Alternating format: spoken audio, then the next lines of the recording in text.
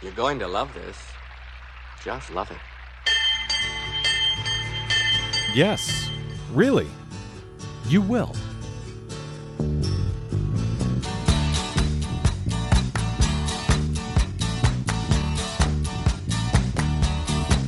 Well, I don't know why I came here tonight.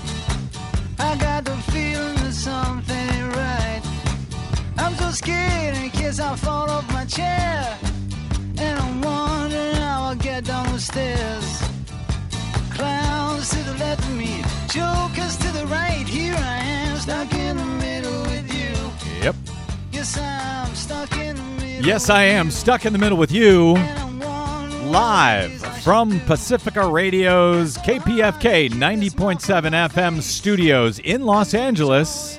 This is your BradCast, as heard on 112,000 blazing watts of our public airwaves from the most powerful transmitter west of the Mississippi. This is your BradCast on 90.7 FM KPFK in LA, 98.7 FM in Santa Barbara, 93.7 FM in San Diego, 99.5 FM in Ridgecrest and China Lake, 91.7 FM KYAQ on the beautiful Oregon Central Coast, and of course, coast to coast and around the globe on kpfk.org, on the Stitcher app, on the TuneIn app, on the Progressive Voices channel, on iTunes, Netroots Radio, Indie Media Weekly, FYI Nation Network, RadioOrNot.com, other fine affiliates, including Radio Sputnik, now 5 days a week. You can get your BradCast if you know where to look. Welcome to it. I'm Brad Friedman, your friendly investigative blogger, journalist, troublemaker, muckraker, and all-around swell fellow from bradblog.com. Glad you could join us today.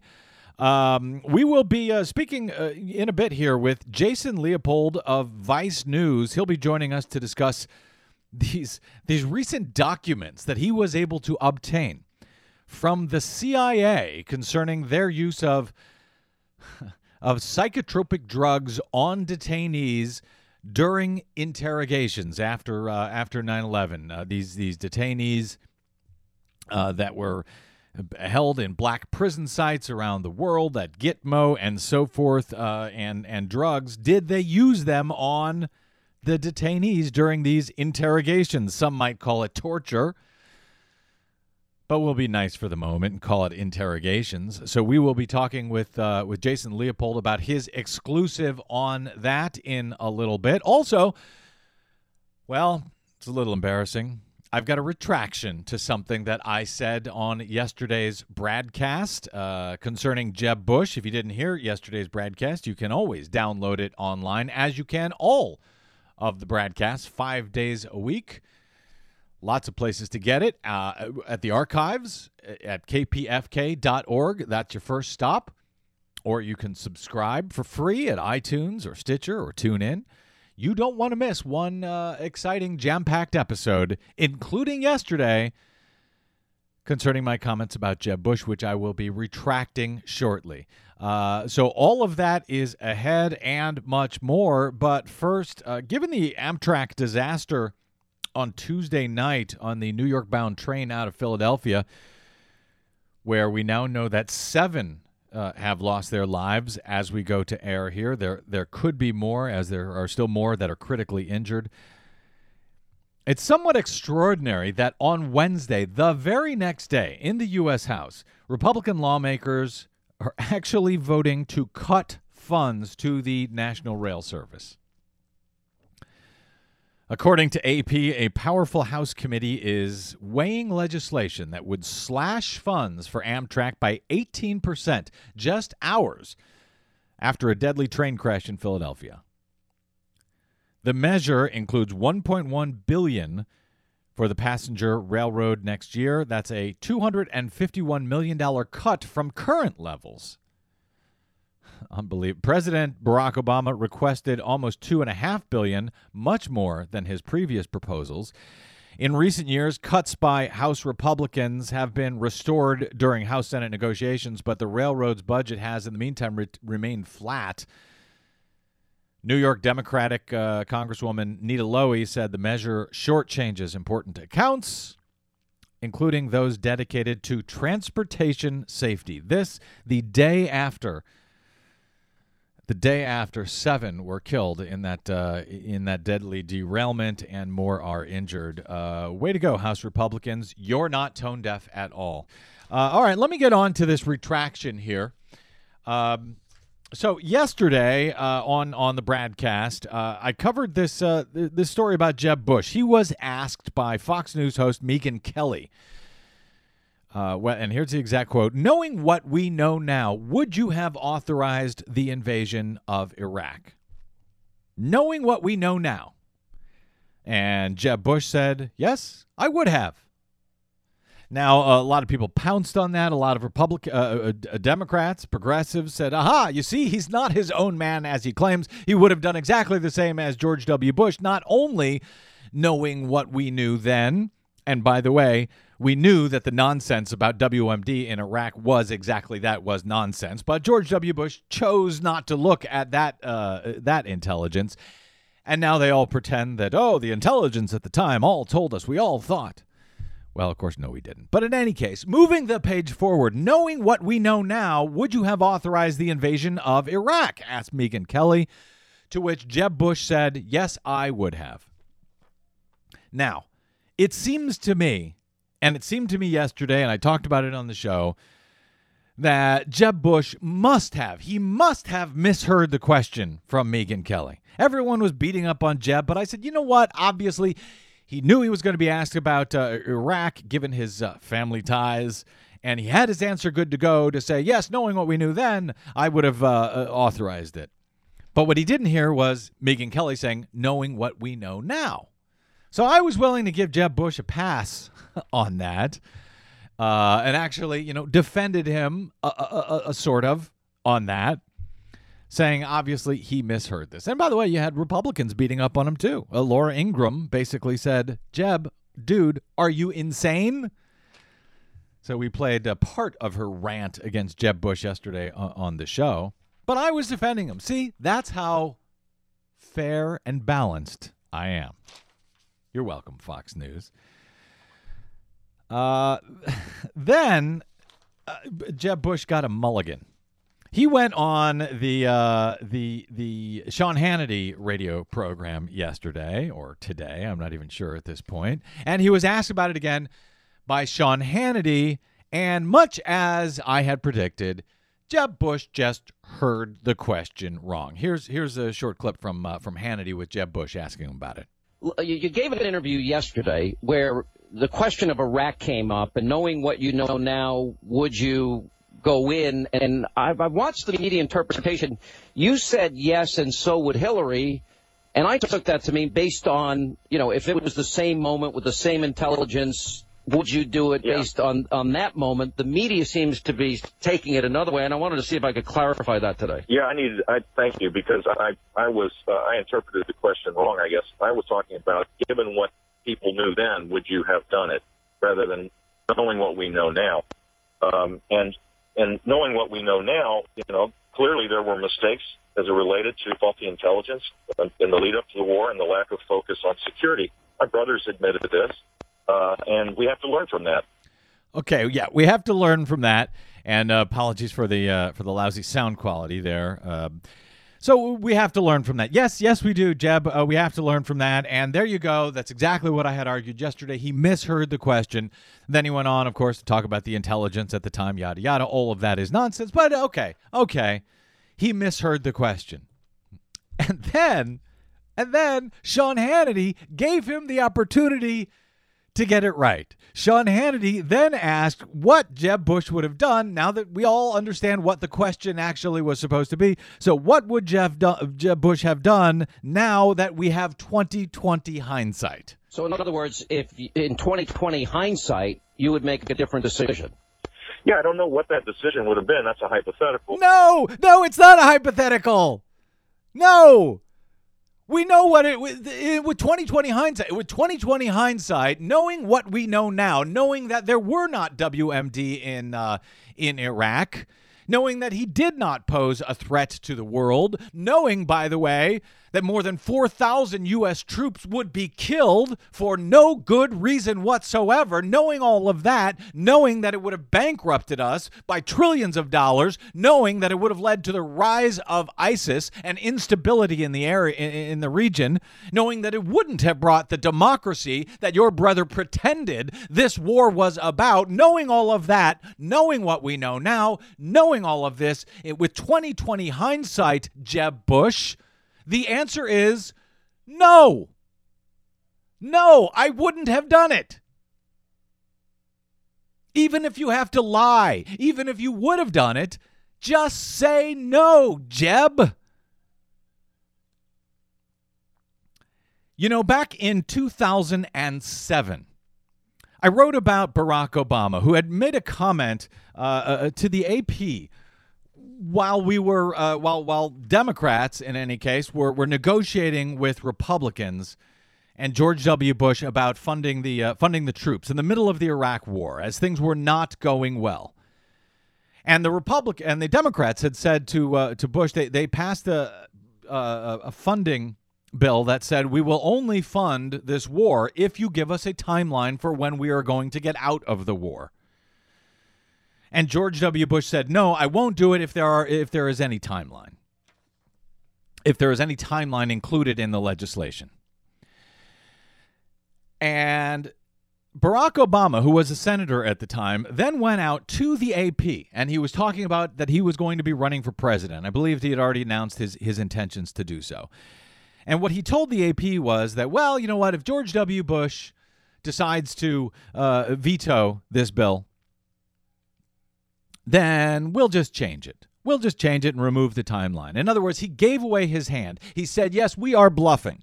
Before the negotiations even moved forward, he said, yes, we are bluffing. And then he told AP, and this is a direct quote, I wrote about it in 2007. He said, quote, I think it's important for voters to get a sense of how the next president will make decisions in a foreign policy arena. So he told everyone he was going to be a lousy negotiator. And I pointed that out in 2007, and I said, this alone is a reason enough not to vote for Barack Obama. If this is the kind of president he's going to be, if he's going to give away the store before he's even negotiated anything, this tells you everything you know. I was quoted at the time on Fox News. Brit Hume actually quoted what I had written at bradblog.com at the time. And in the years since, I've referred back to that, as Obama turned out to be a terrible negotiator. Came in immediately, gave away tax cuts, huge tax cuts in the stimulus bill, allowed the Bush tax cuts to continue year after year after year, gave Republicans everything they wanted, including on Obamacare and the Affordable Care Act, gave them everything they wanted, and in return, he got nothing. He got no votes from the Republicans. He has been a lousy negotiator. He's gotten marginally better in the last year or two. But for the first 5 or 6 years, a terrible negotiator. He gave away everything, and we could have known that years in advance before he became president had people been paying attention, had they been, frankly, reading bradblog.com. You're welcome. So what these presidential candidates say when they're running, when they're starting to run, when it's early, when they don't have their stories straight yet, when they're actually speaking from their brain, what brain they have, you know, before they've been trained, before their media advisors have, you know, given them the exact words they should respond with every question. What they say before they run, before it, you know, when it's early, tells us a lot. Pay attention, and pay attention to what Jeb Bush is saying here. I defended him yesterday. I gave him a pass. He received a mulligan. He got to answer the same question again. And instead of answering it right, he answered it completely wrong. He said, well, with 2020 hindsight, I don't know. I got to echo the right-winger Laura Ingraham here and say, hey, Jeb Bush, are you insane? I don't know if you're insane, but I also defended you yesterday, Jeb, and said you're supposed to be the smarter of the two Bush brothers. I think I was wrong about that, too. I'd like to retract that as well. He kind of appeared smart when he was the governor of Florida. Evil, but smart. Now that he's under scrutiny of the media and we can really listen to him, I take it back. Jeb Bush is at least as dumb as George W. Bush. I retract the defense from yesterday. You're welcome. We're going to take a quick break and come back with Jason Leopold, something that is much more important, frankly, and the potential drugging of prisoners who are being interrogated by the CIA. I'm Brad Friedman. This is your BradCast. Please stay tuned.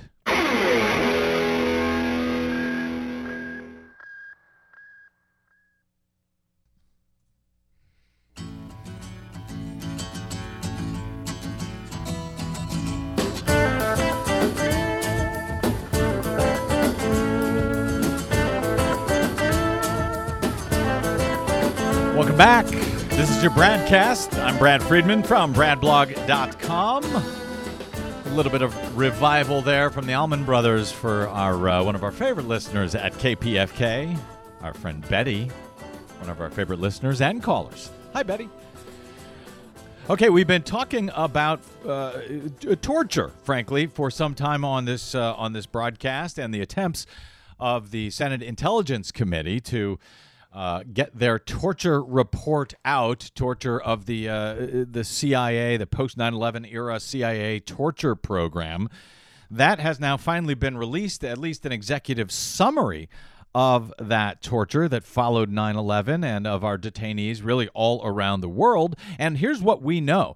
We know now, as Jason Leopold writes at Vice News this week, that the CIA subjected war on terror detainees, and war on terror is in quotes appropriately, war on terror detainees that it held at black site prisons to sleep deprivation, rectal feeding, waterboarding, ice water baths, strainful stress positions, beatings, mock executions, mock burials, and threats of sexual abuse. All, by the way, which would be in violation of any number of torture treaties that the U.S. is a party to, but we did it anyway, and no one has been held accountable to date, other than one of the whistleblowers who exposed what was going on. With all of that we did, apparently the CIA now claims we may have done all of that other stuff, but drugging detainees during interrogations, that would be a bridge too far. According to his article at Vice News, the headline is, "The CIA did not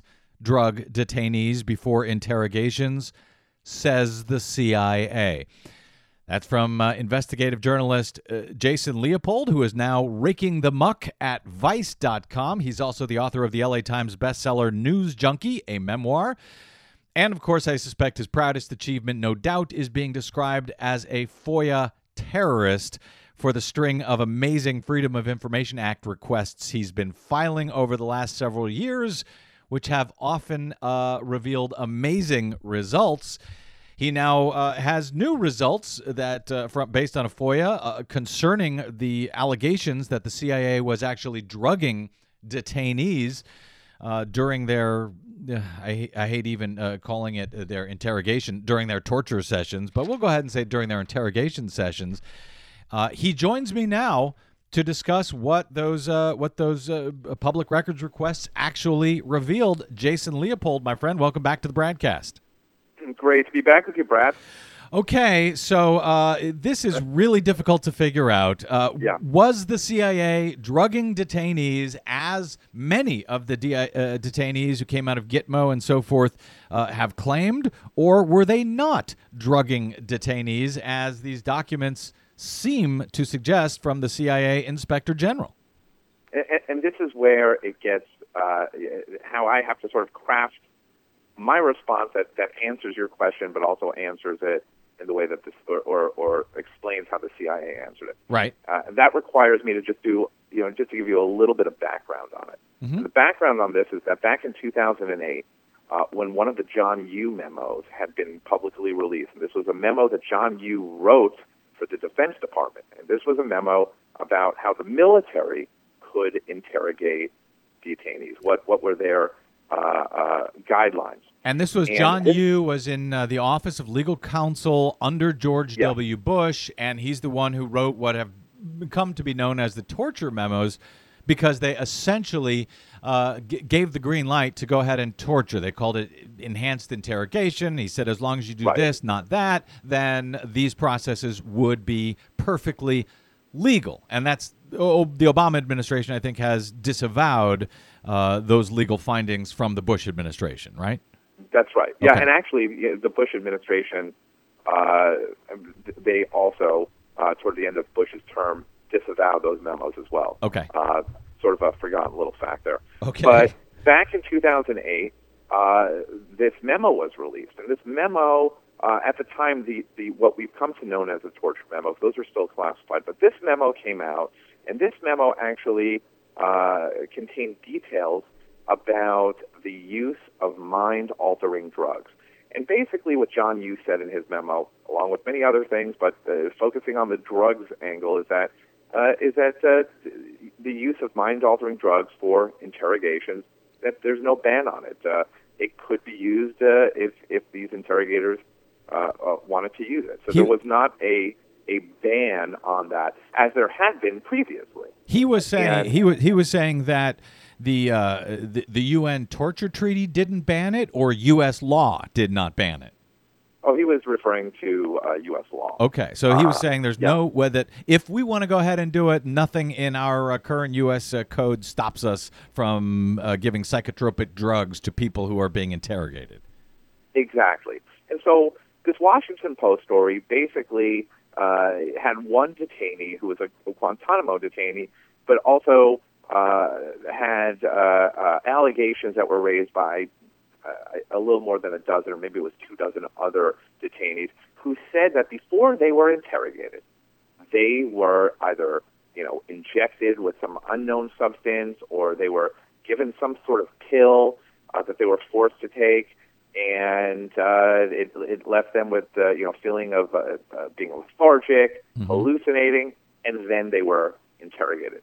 That Washington Post story prompted back then Senator Joe Biden, Carl Levin, Chuck Hagel, Biden obviously vice president, Hagel went on to be Secretary of Defense, prompted them to write letters to the inspectors general of the Department of Defense and the CIA saying, we want you to investigate this.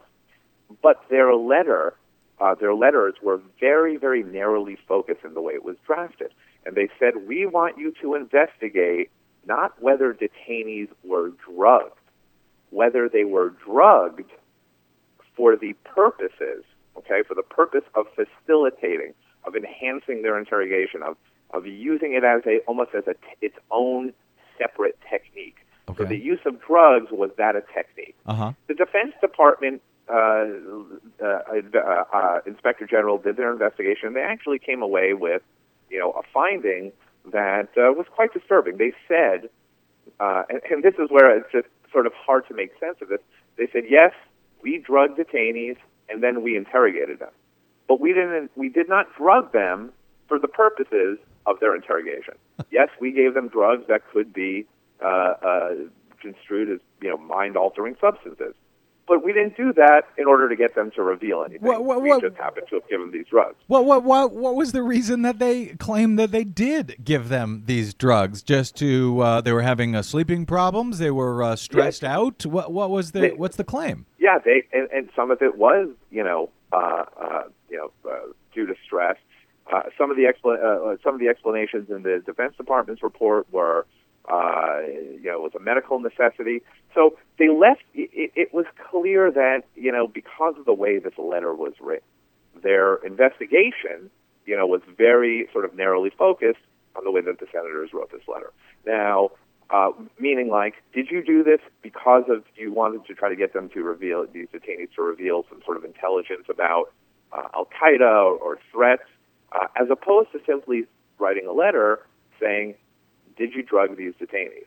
That would have possibly led to a different type of investigation. Are you are you suggesting that the senators, the way they wrote the letter at the time, was purposely written so as to not get to the truth, to sort of give an out to the?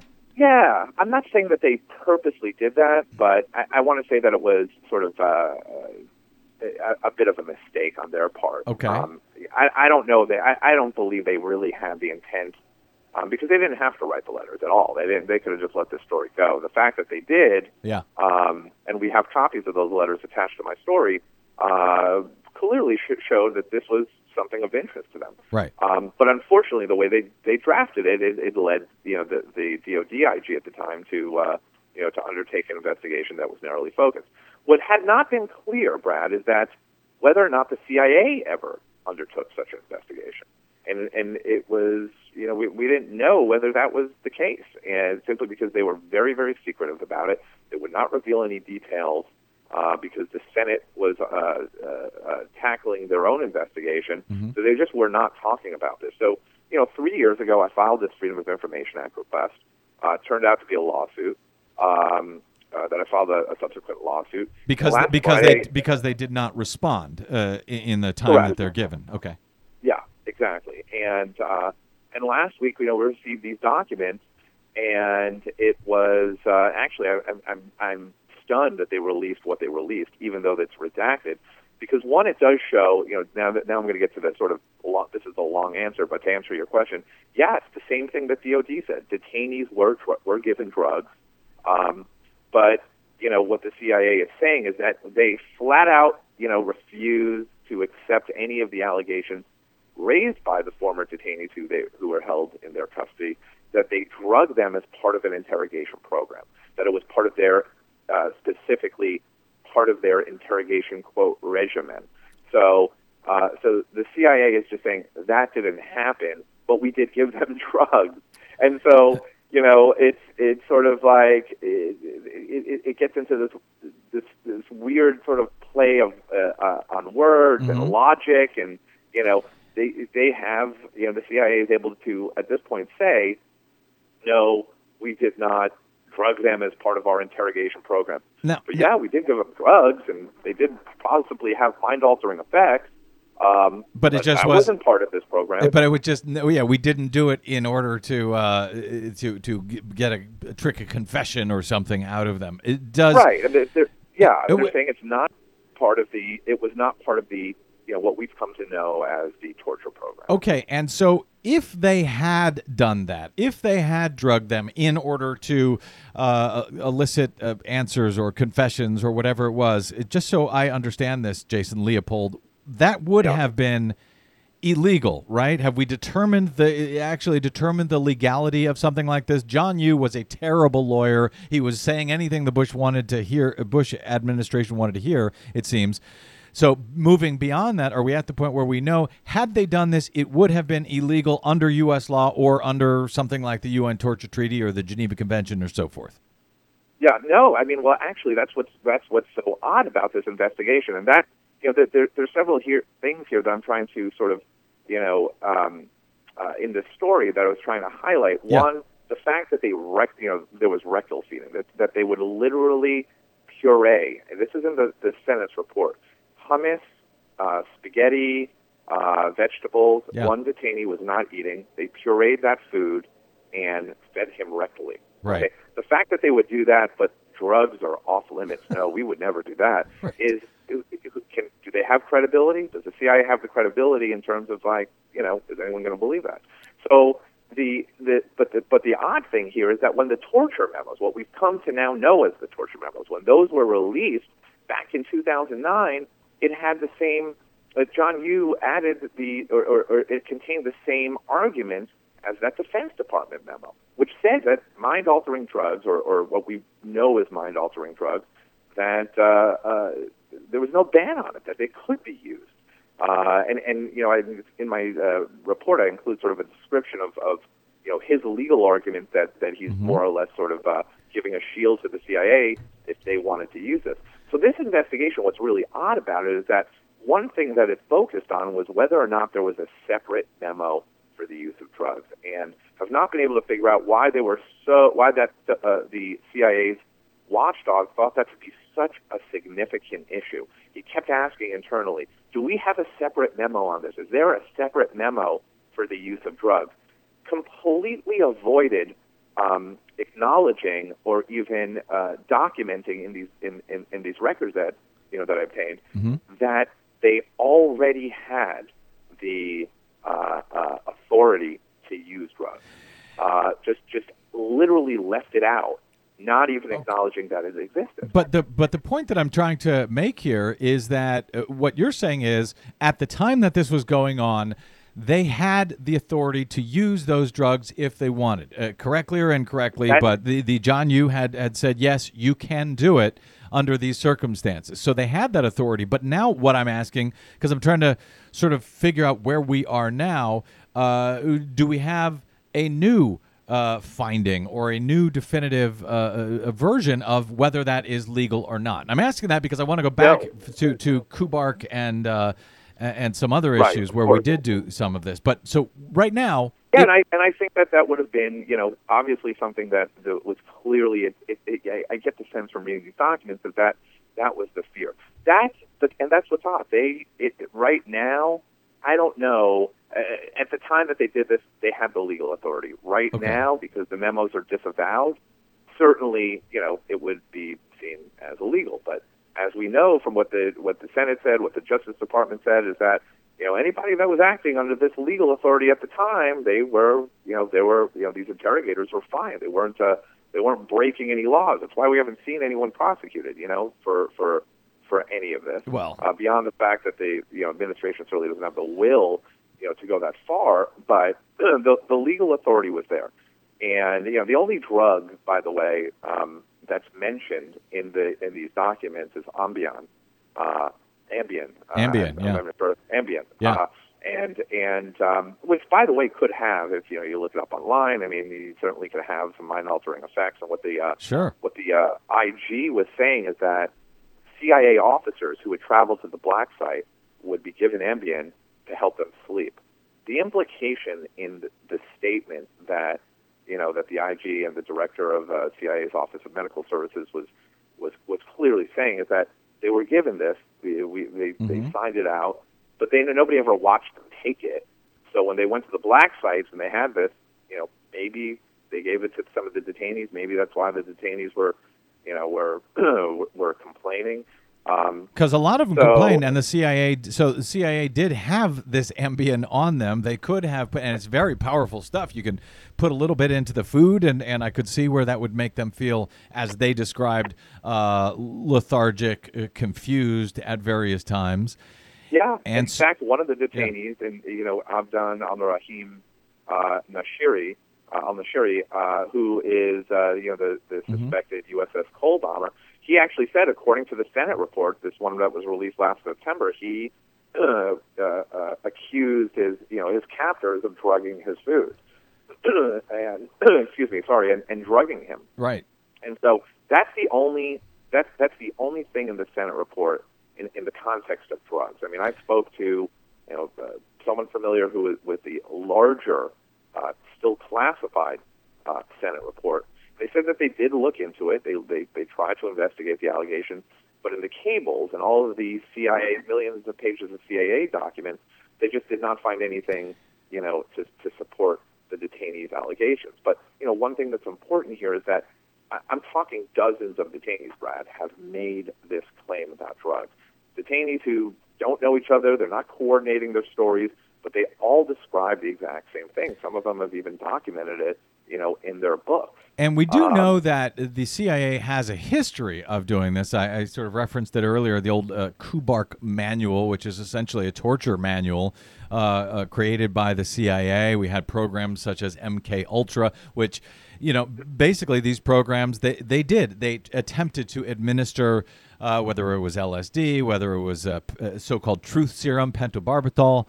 We have a history of doing this in the past. And if we went back to some of our past procedures, our past enhanced interrogation procedures for other parts of the interrogation, it stands to reason that we might have, at the very least, experimented with drugs. But the CIA, with the use of drugs in those interrogations, but the CIA is saying, no, we looked into it, and we don't, at least specifically, find drugs being used during interrogations. there was, Jason Leopold, one point in your report. I guess one of them, and pardon me, I'm forgetting which one it was, said that he was actually given a shot during interrogation, but that it wasn't actually drugs. It wasn't actually supposedly mind-altering. It was actually a flu shot.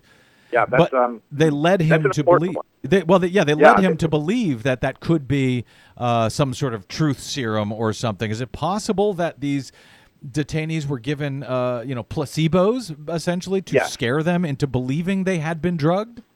Yes, and there was a lot of discussion that went on very, very early on. I mean, here we are. This is 14 years later, after 9/11. And in the world of interrogations, I mean, this is what they were discussing early on. They were discussing placebos. The detainee that you're referencing is Jose Padilla. Right. Jose Padilla was, is U.S. citizen. They have this sort of crazy story about that he was going to detonate a dirty bomb in Chicago. He was held at a military brig here in the U.S. Right. For years. And his interrogator led him to believe that he was being given a truth serum. It was a flu shot, but he had that psychological reaction to it, and reacting in a way in which he was given a truth serum or some sort of hallucinogenic. So that was documented. That was unbelievable.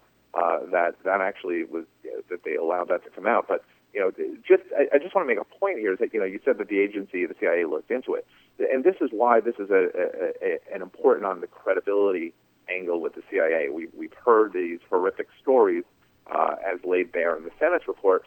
The CIA spoke to the CIA. The CIA said to their agency officers, "Did you guys do this? Was there any drugs? Did you sign out any drugs?"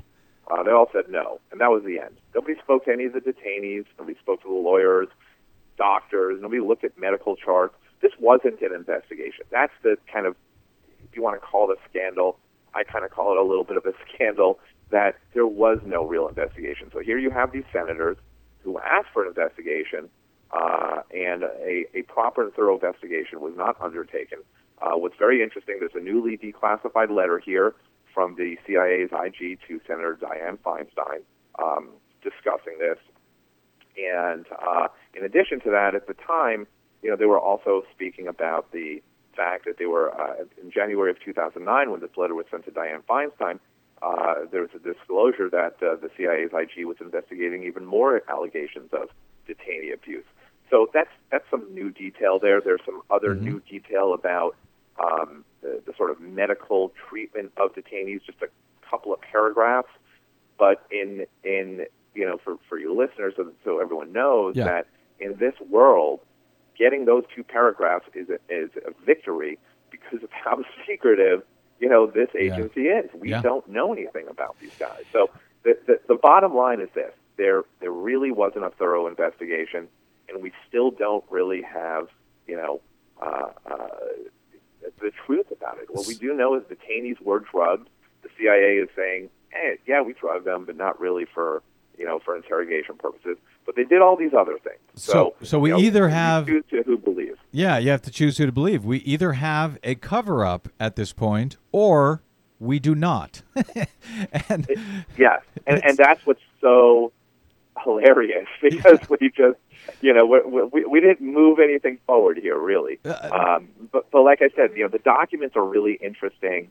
They're attached to the story to read, just because you get to kind of see a little bit of what's going on behind the scenes. I mean, it's very, very difficult to get these, and frankly, I'm really surprised that the CIA, declassified and released it. Hopefully, they're not listening and they won't say, well, in that case, we won't give you anything else. Oh, they will. They are listening, and they will say that, and they won't give you anything else, and you'll be back in court suing them again. Jason Leopold, before I let you go, we've got just about 30 seconds here. I know you have spent a lot of time lately at Gitmo over the last several years. Very quickly, what's the current situation down there? Can you tell us, if anything... there's been talk that they are looking at apparently Obama trying to shut this place down by hook or by crook before he leaves office.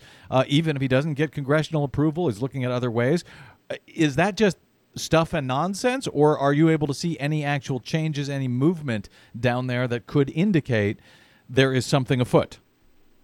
Yeah, no, there's definitely, the administration definitely is trying to do that. The big problem right now is that they don't have the countries that are lined up to take them. There's 122 prisoners still there, Mm-hmm. and the administration is desperate to get many of them out. And I'll have a bigger story on this later this week. But Okay. one reason that they're desperate, Brad, and I'll just leave you with on this. They're worried that many detainees may soon die at Guantanamo. They don't want that on their hands. Obama does not want that on his hands. That political sort of problems that would bring.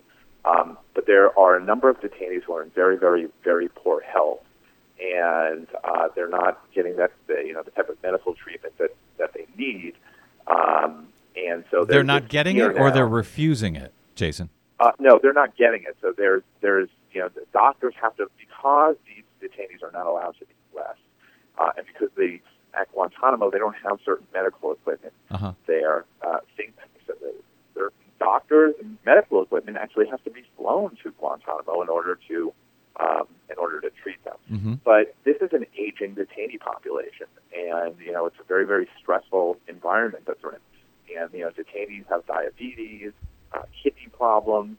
So there is a fear now that as this detainee population gets older, and along with the stresses that 13 years in captivity brings with it, that they're going to start to see detainees die. And so the administration is really trying to get some of the more the ones that have health problems out of there sooner, so they don't have this problem. I gotcha. Before it becomes even more of an embarrassment than it already is. Thank you. Investigative journalist Jason Leopold, now of Vice.com, doing fantastic work over there. Check out his report. The CIA did not drug detainees before interrogations, says the CIA. Always great to talk to you, Jason. I suspect we'll have to talk again soon because you're doing some fantastic work over there at Vice. Thanks, Brad. Really appreciate it. Thank you, brother. We'll talk soon. Okay, as usual, we're running late, so a quick break, and then we're back with more BradCast. I'm Brad Friedman. Please stay tuned.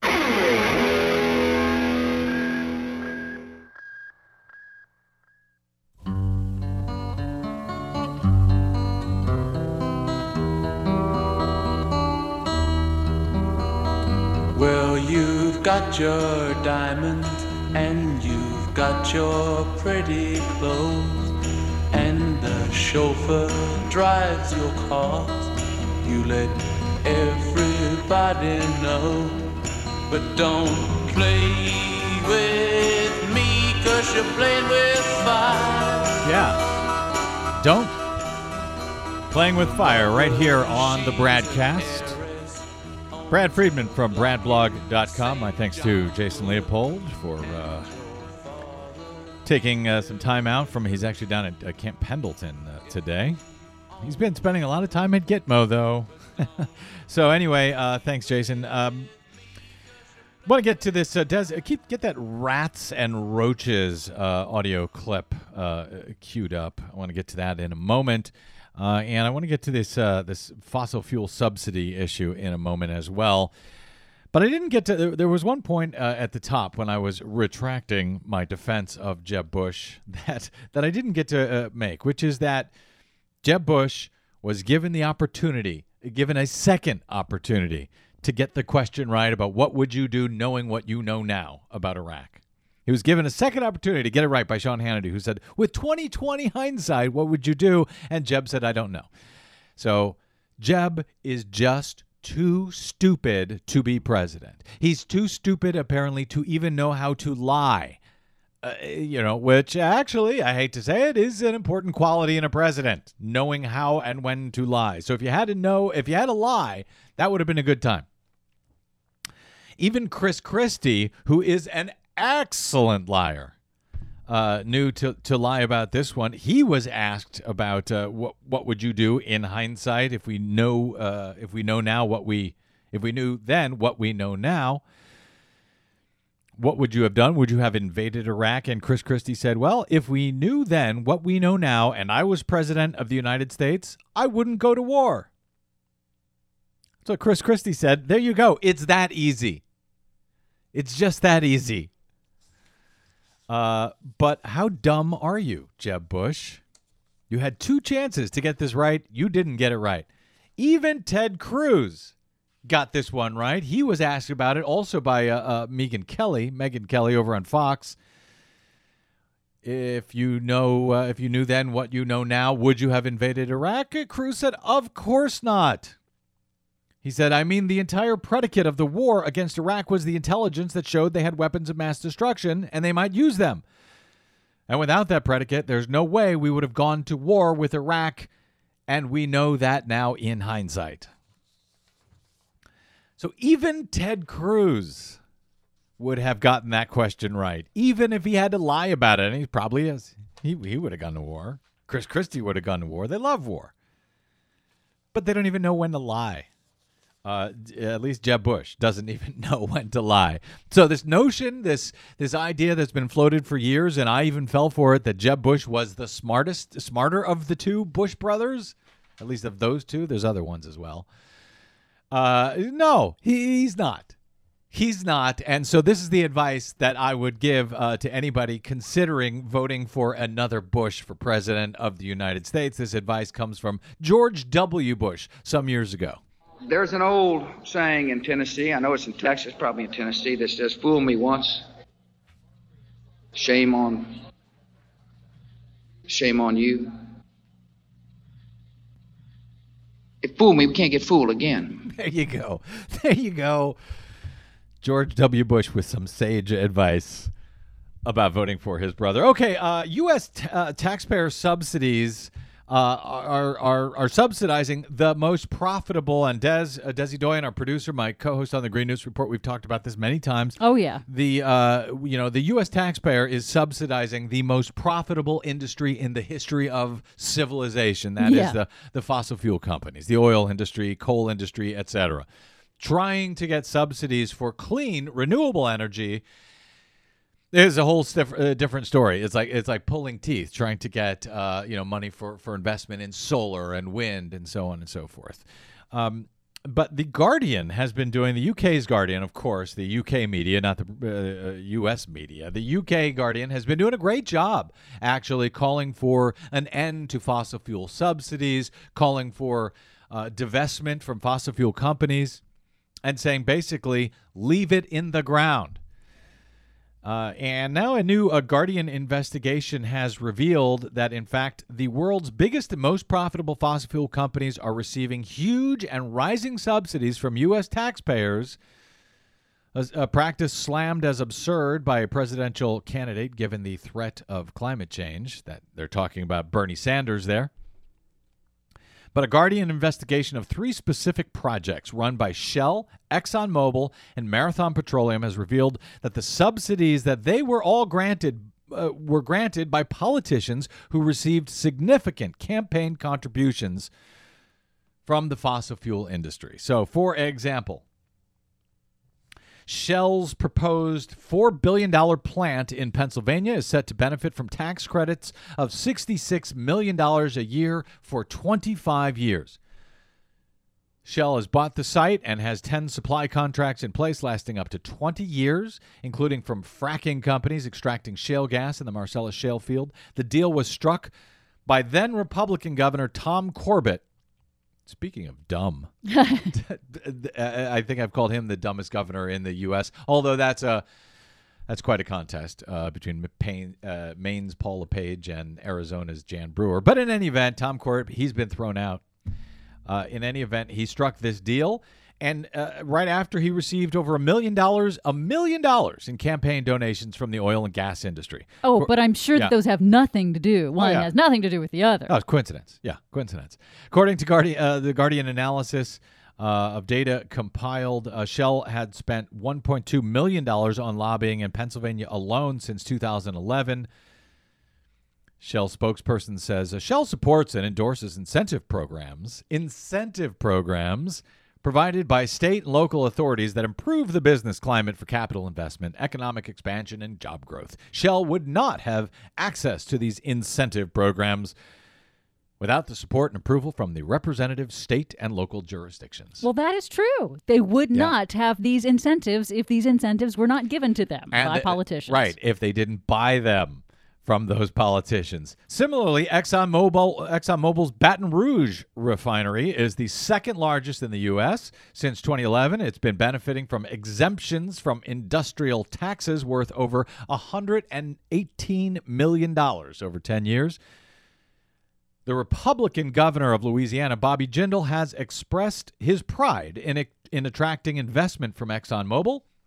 And yet, of course, wait for it, in state election campaigns between 2003 and 2013, Bobby Jindal, who is also going to be running for president, he's pretending, Bobby Jindal received 231 contributions from oil and gas companies and executives, totaling more than $1 million. According to a list compiled by environmental groups, ExxonMobil says they will not respond to Guardian inquiries because of its lack of objectivity on climate change reporting, demonstrated by its campaign against companies that provide energy necessary for modern life, including for newspapers. So, and, of course, cable TV. That's right. They won't talk to them. All that advertising. That's right. They won't talk to them. All right. So you get an idea. Yeah. Well, just there's these subsidies that the oil industry has been receiving. They've been getting them since 1916. These are permanent subsidies that were voted into Congress 100 years ago. And they've had this kind of support for 100 years now. And when it comes to renewable energy industry has to fight to get these subsidies that they do get, the tax support, the tax incentives that the oil industry enjoys. They have to fight for them every single year. They get voted on every single year. The wind energy tax credit, the solar energy tax credit, these are all are not permanent, unlike the fossil fuel industry, which gets 4 times what the renewable energy gets. And Republicans like to say we shouldn't be in the business of picking winners and losers. Well, Remember surprise. that during the Solyndra thing? Yes. So they like to pretend. So they're only against picking winners and losers when one of the winners or losers is going to be a renewable energy company. But when it's the fossil fuel industry, yeah, we'll pick them. They're winners. Keep going for 10, 20, 30 years. But so we know that. We know that these industries are paying off the politicians for these deals, for these incentives. They pay $1 million. They get $10 billion in return via tax cuts. And these are profitable industries that make $45-50 billion a year, if not a quarter. Right. But now the question comes down to, we've raised this question, Desi, in the Green News Report. All of these farmers and these ranchers along the Keystone XL pipeline, the route where that's going to be running. Yeah, they're having their land taken away by eminent domain. And against their wishes, the government is coming in and saying, no, we're doing this. And by the way, we're doing this on behalf of a Canadian company. Give us your land.